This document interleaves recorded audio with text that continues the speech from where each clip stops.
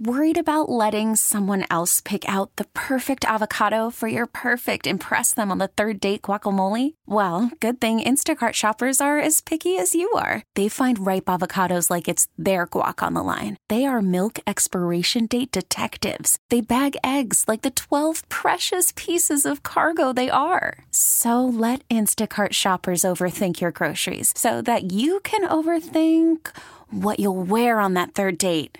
Download the Instacart app to get free delivery on your first 3 orders while supplies last. Minimum $10 per order. Additional terms apply. Back in August, there was a retreat held for mothers of gun violence victims. There were prayers, group discussions, activities, gifts, and comfort. And it wasn't some community group or anti-violence organization that hosted this day. It was the hospital where their loved ones were treated. And that is just a part of its mission, as you will hear. Hello, I'm political editor Craig Dellamore, and this is At Issue.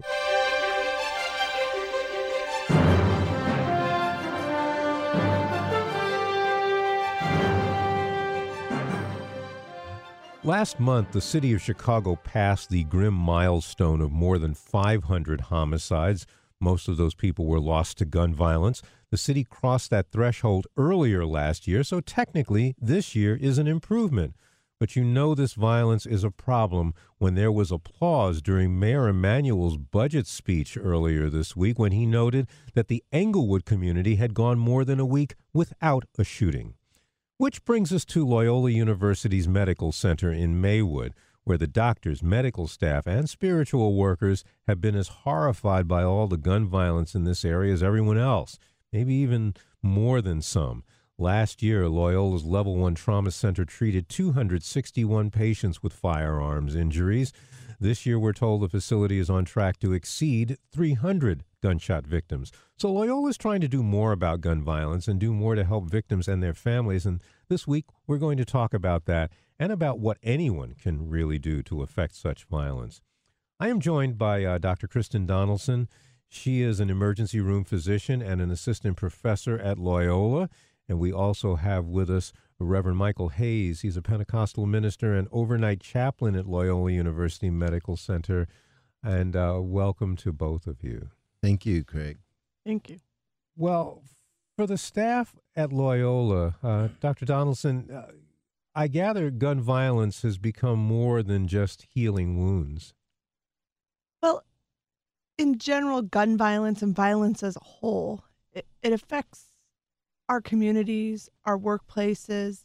We see it day in and day out in the emergency rooms and in the hospitals, but we also realize that it's a bigger problem than just that physical injury. It not only affects the patient that we see, it affects their family, it affects their friends, and even their communities. And so it's a bigger issue than just treating that hole in that person's leg or their arm or wherever. It's an issue, what we consider a public health issue. We have to address it from many fronts. We have to address the physical, the mental, and the social determinants that lead to that injury in the first place. Reverend Hayes, it's got to give the staff at the hospital a kind of a feeling of wanting to do more. Yeah, I think it does, Craig, because after all, in our emergency department, our nurses and doctors are caring for patients many times a week with some of the same issues and injuries. So over time, that can really wear on our staff. So the efforts that we're trying to do at our hospital are really, while they're directed at our community, surrounding community, it also provides an opportunity for us to care for ourselves. We have heard the phrase treat gun violence as a public health crisis more than once. I think people hear it often now, but in practical terms, what does that mean? Well, what that means, let me share our story at Loyola. When I started out at Loyola, I wasn't previously at a level 1 trauma center, so I didn't see nearly the amount of gun violence that the level 1 trauma centers have. I remember a very important day talking with my fellow chaplains and saying to them, I'm overwhelmed. I'm just seeing so many gunshot victims. What should I do? And it was in the aftermath of that confession to my other chaplains that I started doing some soul searching about what I would do. What I decided to do was to become more intentional about being an advocate against gun violence. So one of the things I did was I got active with a group called Thou Shalt Not Murder. We called for the city of Chicago if we could have a cessation of murders in the city for a solid 24-hour day on Easter of 2016. But the other thing that I did was I started networking within the hospital. I had a really pivotal conversation with Dr. Sishan, who's the head of our emergency department. And in that conversation, we started talking about gun violence as a public health hazard. And I think that's really an effective way to discuss it, because gun violence, gun ownership is such a political issue, but talking about it in this term really depoliticizes the issue. It helps us all to see that we have a stake in making our city safer for everyone. No, but Dr. Donaldson, what does that change about how medical facilities or even society, what does that change in how we deal with gun violence? Well, the medical institution ourselves, we do the physical treatment a lot of times. Sometimes we need to address some of the other issues. We need to research to understand what the risk factors are that bring about certain kinds of violence. We need to understand what things work to remediate those issues and make it so that those risk factors can be addressed. And then we need to implement those things. Unfortunately, there's not a lot of research out there, not a lot of programs that are evidence-based proven, because there's not funding out there to do research on gun violence.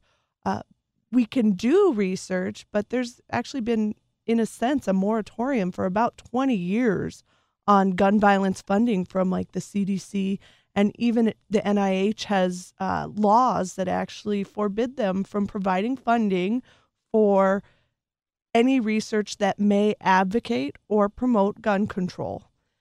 That in itself cuts off a scientist, because it's saying, we don't know what your research results will be, but if they turn out to be this, you can't have funding. So who's going to get funded? We don't know what the research, and if you're doing true evidence-based scientific work, you shouldn't know the result before you get to the end when it's good science. And so how do we do good science on a topic that affects so many lives and costs so much fiscally, socially, and psychologically? It's hurting our people physically. It addresses whole communities get affected. And there are programs out there, and there is evidence that says they may work, but we don't know if that's the best program, because there's a dearth of information and not a wealth of evidence-based knowledge. For example, car seats, motor vehicle safety, huge amounts of safety. The same amount of people die in car accidents as with gun violence each year, about. But they've made huge strides to bring that number down to that number. So what kind of strides could we make if we had that kind of funding to address violence? Right. It sounds like you're walking kind of a tightrope about what you can do, what you can say, and is it frustrating? And it's demonstrated, Craig. You know, I really appreciate the advocacy that our medical doctors can bring to an issue like this. There was a time when cars were not regulated with seatbelts, and it was, you know, it was our doctors who said this is not safe. This is a public health hazard, and regulation ensued, and now cars are safer to travel in. The same principles could be applied and should be applied with gun use in our country because we are seeing the evidence of our neglect. Doctor, oh no, you go ahead first. I was going to say, and like you said, it is a tightrope. But if we knew it's a political hot button in many cases. But we're talking about take a step back and look at it as if violence was a disease, we would want to eradicate it. And so let's address it that way. Let's address the safety issues. Let's address how to prevent our children from being in the situations that get them into violent encounters. How do we address that? And we could make a big difference, I think. Firearm injuries, the numbers we see out there include suicides. So by nature, because of even just working with gun violence isn't the only violence out there. Most of our suicides, or a large number of suicides, are committed with guns. So how do we ensure safety and make sure that that's not and prevent suicides and needless deaths? There's multifactorial reasons. If we knew all the reasons, we would be in good shape, but we are just breaking the tip of the iceberg on what we know right now on how to prevent deaths from violence. Research aside, whether you can do it or not, what can a hospital do, knowing what you know, to make things different for the families, to make things different for the parents of children who are getting involved in violence? Well, when we offer care, as a chaplain, I'm trained to offer care for the patient, for the patient's family, and for our staff. With gun violence, we are also attempting to offer care for our surrounding community. Loyola is one of the only academic medical centers known to be offering compassionate responses for all kinds of violence. And that's part of our mission as part of the Archdiocese of Chicago. You may have heard in the news Archbishop Cupich is really ramping up his efforts in the Archdiocese against violence. And Loyola wants to be a good neighbor in our community. So a few of the things that we are trying to do to give ongoing support, we've partnered with local ministers in the Maywood area, the Proviso Township. And those ministers, we're training to come into the hospital to offer ongoing support after the patient leaves the hospital. We are also doing things that we can to provide care for the families of patients that have been killed due to gun violence. So this past August, we invited mothers of patients that had died in our hospital to come in for a day of reflection. And we sat with them, listened to their stories, prayed with them, cried with them, but gave them that ongoing support. And they really appreciated that. They felt like somebody's listening to us and recognizes that we have this need. Dr. Donaldson, how does this also help the staff? Because I know the medical staff was very much involved in that effort. I think the staff feels supported. They know that they have a place to go. Efforts like Michael's work and the ministry team have done. They did the blessing in the ER. That was in early June, where we pulled together everybody that was on that day, and we did a blessing for the ER as the warm weather came in and the expectations that violence kind of rises there.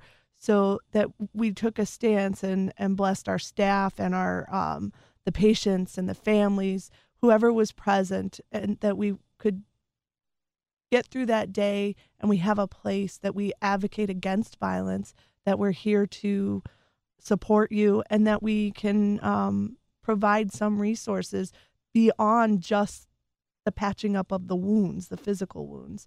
And I think that's important, a very important part of healing. Does it also help the staff to be able to feel that you are doing more for people? I mean, because it sounds like there's a frustration in only being able to treat the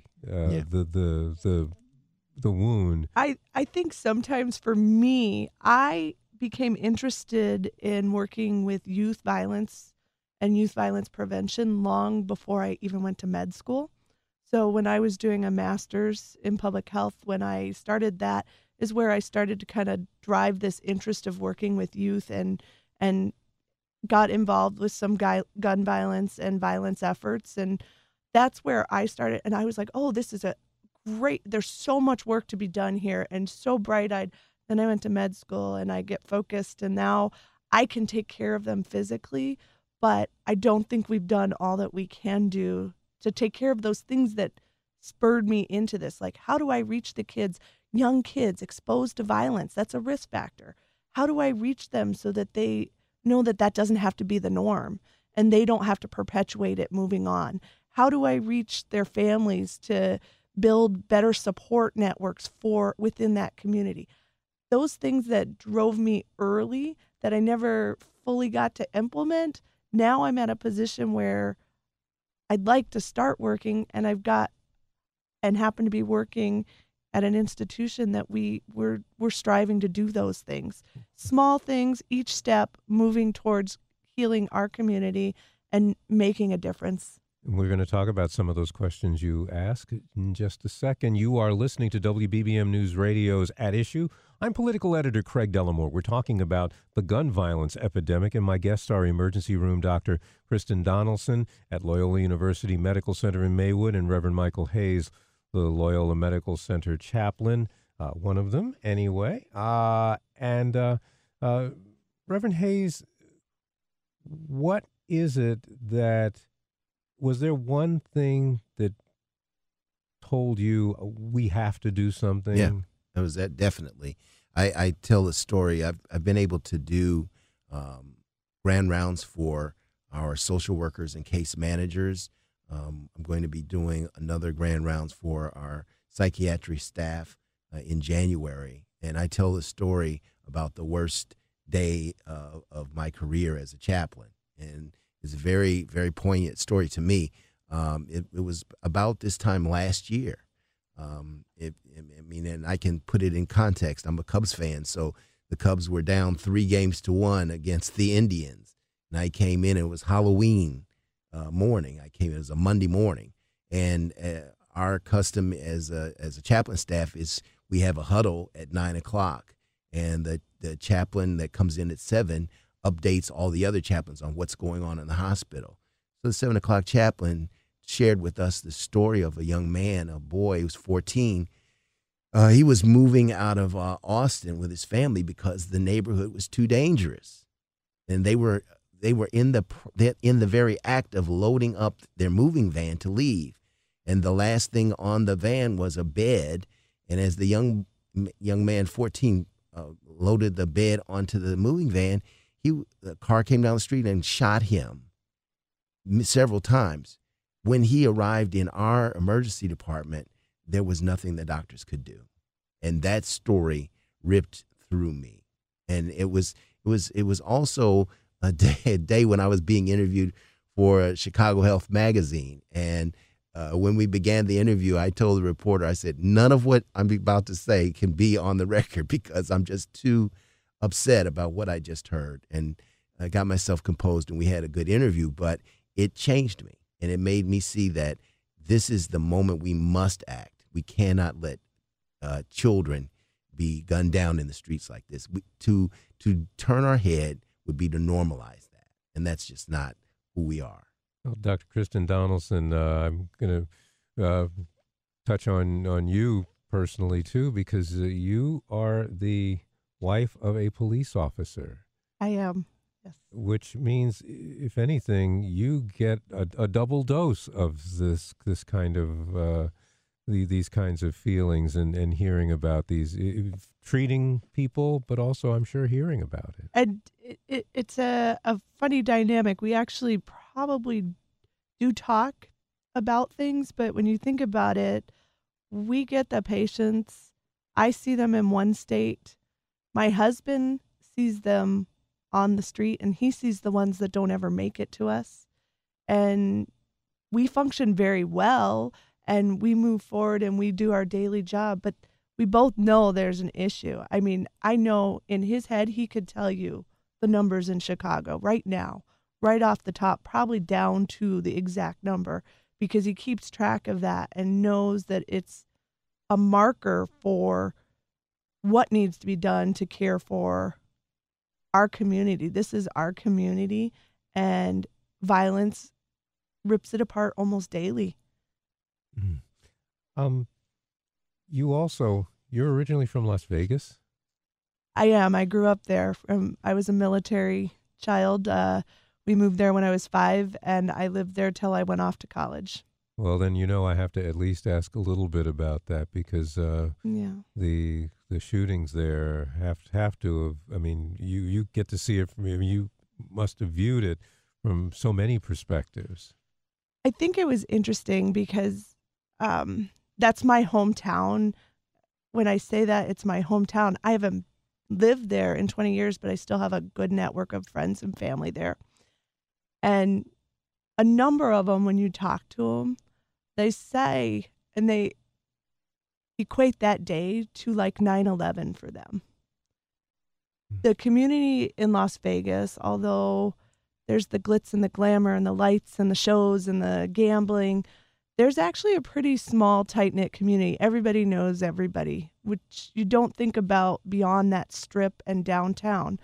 And although I personally don't know any single person that was injured at that event, many of the people I know people, or know people that were first responders, or know people that were, like one of my close friends' husband was the valet supervisor at the Bellagio right down the block, and he's the one that locked down their door, called for the lockdown because nobody knew where the shooting was coming from initially. And the frantic phone calls, everybody that had connections, cell phones lit up at all hours. Are you okay? Were you there? Are you, do you know anybody? Are your friends and family okay? So it's that event, horrific event, brings to light and fires up everybody about gun violence and things like that. But in general, it just it shows you it's a mass event. But we have those kind of events every day with single people, with single communities that we also have to address. We need to look at the whole picture, not only the big events, the little events that add up to the big events in the long run too. Reverend Hayes, I know you're not a medical doctor, but I'm going to ask you for a prescription for addressing this and not getting political. In other words, how can is there any way to get through the kinds of things that need to be done without touching off a political powder keg? Well, I would say this, Craig. I believe that all politics must be local if we want to affect change. I think that this is the kind of issue that calls on everyone of conscience not to wait for their elected officials to make change, but be the change themselves. And so what I'm advocating for in Loyola is for us as a community of healthcare providers in this healthcare ministry called Loyola University Medical Center to authorize ourselves and empower ourselves to volunteer and provide support for our community. And I think that other hospitals can do the same thing. Other individual citizens can do the same thing. We have to. There was a young man who, one of our pediatric patients, who was killed by gang gun violence, and his family asked me to speak at his funeral. And here I was. My task was to address this neighborhood, really, of families with a lot of young men in the room. And I asked them, by a show of hands, how many people are changed by what you've seen today? And the room was full of raised hands. And I said, if that's the case, then authorize yourself to make the change that we need. because we are more and mightier than they. Our communities are being held hostage by few people with a lot of guns. And we can, working locally, we can change that. Well, Doctor, I'm going to ask you to do the activist thing. If you could change one thing right now that could make a difference for these families, for the communities, what would it be?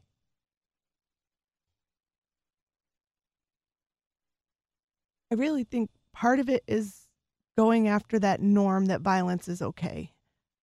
Education, providing outlets, safe places to go so that violence doesn't have to be the answer. The idea of I get in an argument over Facebook, or I get in an argument and I pull out a gun, or I get a stick and hit someone instead of talking it out. Where did we lose our skills, our interrelations with people, and how do we make that change? Hopefully by changing norms around violence and making it clear that it's not okay. Making it clear that, yes, it happens in your neighborhood, but we can take those actions that Reverend Hayes has suggested and be the people that make change locally, and then that grows from local to more global. Yeah, I sometimes wonder, Reverend Hayes, if it's not that somewhere along the line we lost the value of a human life, whether it's someone else's life or maybe even our own, that people don't think that losing a life is it's a life-changing experience, either taking one or losing somebody, but it seems that people have kind of accepted that it just happens. They've accepted that it happens, and what's even more concerning is that our youth in our neighborhoods here in Chicago, some of them just believe that it is supposed to happen to them. Reverend Hayes, what's your feeling about how do you get people to see a value in their lives and in the lives of others? Well, I turn to faith, and I turn to the words of Scripture. I know that there are many ways that we can see the humanity in each other. One thing, we live in a very segregated city. So oftentimes people feel like the danger is in that neighborhood and not in my neighborhood. If we can embrace this entire city as our own, that would take us a long way towards reconciliation and mutual ideas for how we can overcome this problem. Yeah, that sounds like a very, very big mission. And we only have about 30 seconds left. What's the next step at Loyola? Is there something that? Well, what we're pulling together now, Craig, and we're in the early stages of it, but an interdisciplinary task force representing a lot of medical specialties and the different departments in our hospital, so that we can work in a concerted way about this issue and bring more accountability to our efforts and not duplicate it. That's going to be the final word. Thank you to Loyola Medical Center's Dr. Kristen Donaldson and Medical Center Chaplain Reverend Michael Hayes for spending the half hour with us. To our listeners, if you would like a copy of this program or just to hear it again, please visit our website. That is cbschicago.com. You can also find our podcasts on play.it. I will be back next week with another edition of At Issue, and I hope you'll be listening. Until then, I'm Craig Dellamore, News Radio 780 and 105.9 FM. All-star closer Kenley Jansen, we have a question. What's the best podcast of all time? Baseball isn't boring, baby. I'm Rob Bradford, and every single day I'm sitting down with the biggest names to show you this great game is the greatest game. It's my podcast. It's my passion. It's a cause I started more than 2 years ago and is now the most prolific national daily baseball pod there is. Another fact. So jump aboard the BIB Express. Follow and listen to Baseball Isn't Boring, presented by Wasabi Hot Cloud Storage on the free Odyssey app or wherever you get your podcasts.